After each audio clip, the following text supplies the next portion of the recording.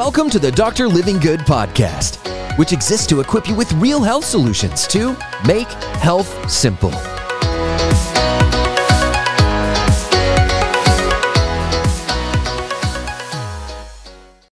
So I'm going to primarily address people that have had a failure with keto, with a low carb approach, maybe a paleo approach, or those that are in it that maybe just don't feel like, how am I going to do this for the rest of my life? If you've ever felt that way, you are definitely not alone. It's Dr. Living Good back at the whiteboard, and I get a lot of questions or a lot of people that'll come into our communities because we have hundreds of thousands of people in it. They'll express that they tried that and it didn't work for them, this diet or that diet. Oftentimes it is some form of a very strict low carbohydrate diet where it's really keto-ish or paleo-ish, and it wasn't sustainable for them, or they did it for a while and then gained the weight back. It was very programmatic. It was very diet-based. It was not adopting a lifestyle in a new way and giving yourself some forgiveness and grace, carrying a lot of guilt, carrying a lot of shame, or they really didn't physiologically do very well with it. So if that speaks to you at all, then this video is for you. This video is also for you, even if you're doing keto and you do enjoy it, just some things to help make that your lifestyle. Because I'm totally okay if a keto lifestyle is what you thrive on, then do that. If vegetarian is what you thrive on, then do that. If carnivore is what you thrive on, then do that. But diets and programs, those ways of eating and these programmatic type ways don't equip us long-term oftentimes. So that's what I want to accomplish for you here. So let's dive right into, if you've dealt with keto failure, here's why it happens. If you've dealt with low carb failure, here's why it happens, or any diet or program in general, this is why it goes on. So number one, right out of the gates, there's toxicity in your body. People do all kinds of meal plan approaches, macros, micros, low carb, high protein, low fat, calorie counting, vegetarian, carnivore, and they do it so unhealthily. I see it time and time again, what we're taught and what is touted as healthy foods, just because we're hitting a macro number, just because we're hitting a carbohydrate number, just because it doesn't have sugars in it, then it must be okay for our system. And what it leaves is a skinnier, sick person. We have lighter caskets at the end of the day. Toxicity is very real. Clean eating is very real. So I'm going to show you the 5 keys and guidelines of what must be met regardless of what nutritional plan you are on. But just eating a certain way can still leave you very toxic because chemicals in foods have to be paid attention to. These 5 guidelines have to be paid attention to. Before I get to those 5 guidelines though, let me share 2 other concepts that are really going to help give you forgiveness before I go giving you more guidelines, because usually we don't need a lot more of those. We need to let go of the guilt, the stress, the shame, and the sense of failure that comes with these dieting regimens. And this concept are vacation days. Everyone loves a good vacation day. It applies to your meetings, to your eating just the same. So a vacation day, and the principle is this: every once in a while, you just got to give yourself permission to go on vacation when it comes to your eating, to just eat what you really are craving, to eat what you really enjoy, something to look forward to, a special restaurant, a special meal, a special treat, a special dessert. You can do that. You can be human. You can have vacation meals. You can have vacation days. Now, I like to prepare for vacations the same way I prepare for vacation meals. I like to have everything done at work. I like to have things tidied up around the house. I don't want to come back to a mess, right? I don't want to create more stress by going on vacation. Don't do that with eating either. Can you relate to that? With eating, I want to look ahead to these days and I'll say, you know what? I'm going to skip breakfast that morning. I'm going to do a little bit of intermittent fasting. I'm going to work out that day. I might even work out twice the day before. I'm going to have really clean eating a couple of weeks leading up to that point so I can enjoy that meal guilt-free. Now, disclaimer, big warning, you can't be on vacation every day. Your system is then unemployed. Your system is then retired. You've given up. We can't have vacation meals every single meal. I deserve a treat today, so I'm going to go to Starbucks. You know what? Tough Monday, tough Tuesday. It's the 3rd of the month. I'm gonna go through the drive-thru. We're not doing vacation meals every single day, just occasionally, maybe once a week, maybe once a month. You determine what's good for you, but it eliminates some of the guilt of failure that a lot of us are internally really struggling with. Second concept that helps you to achieve and think longer term, not short-term diet, not short-term failure, is the 1% principle. It's one of my favorite things to talk about.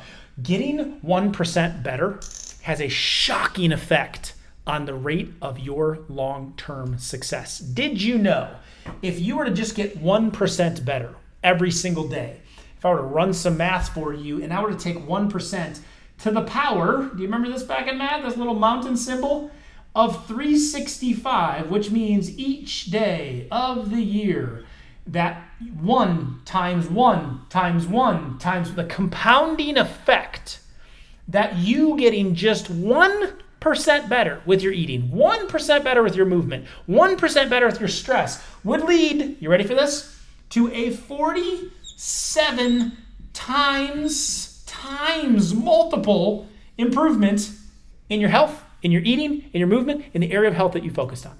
A 47x improvement. I'll take that all day long. That is just by getting better by 1% at a time. So sometimes these things are daunting. They're painful. We suffer through them when really we just need to get 1% better.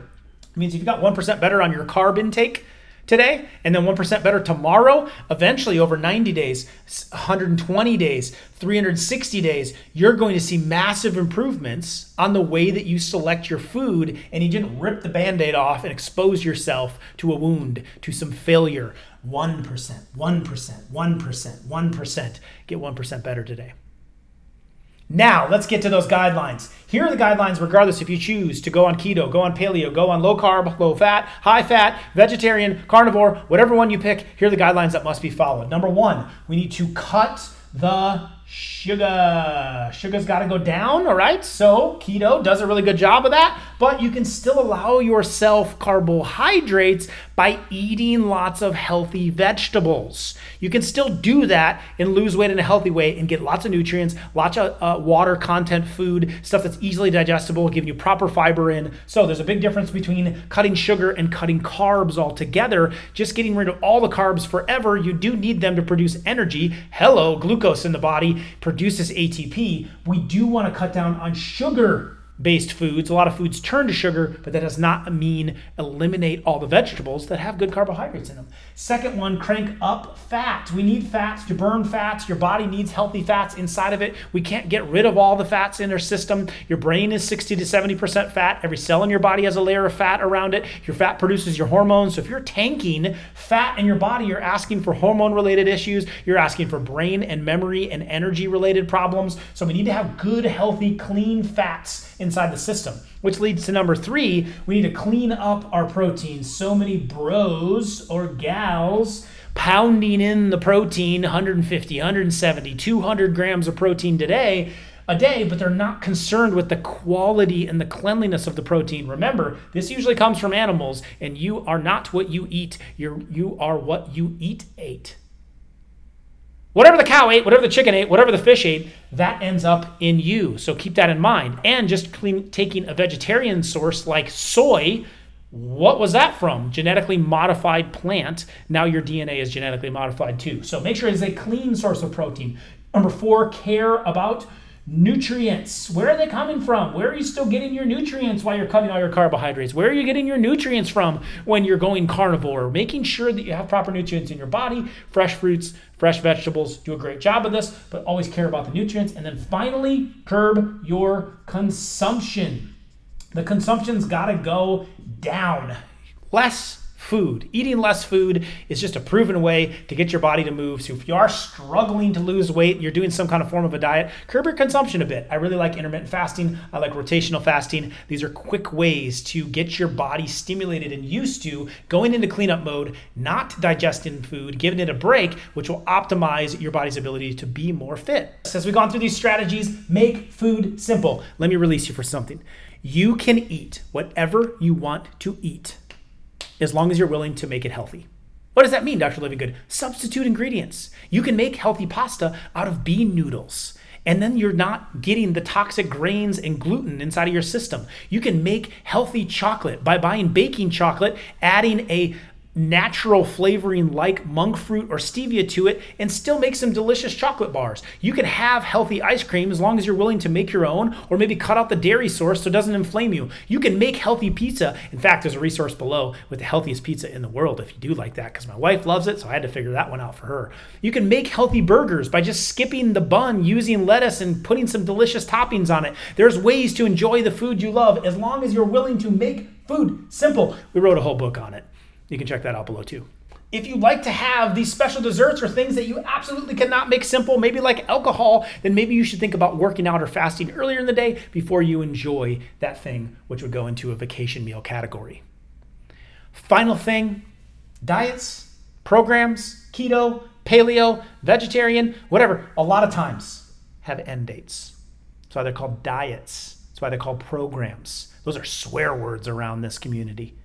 Diets and programs have end date. Your lifestyle does not. Your life has an end date, but you need to eat healthy and have good mentality around your food and make food simple and follow some guidelines and improve 1% each day. Don't become a different person. Just become a better version of yourself your whole life. Until you die, you'll need to have clean eating habits. So let's start to ditch some of the diets and pick up a lifestyle. If you need some more help with food, here are several dozen videos about making food simple. I put them all in this playlist right here for you.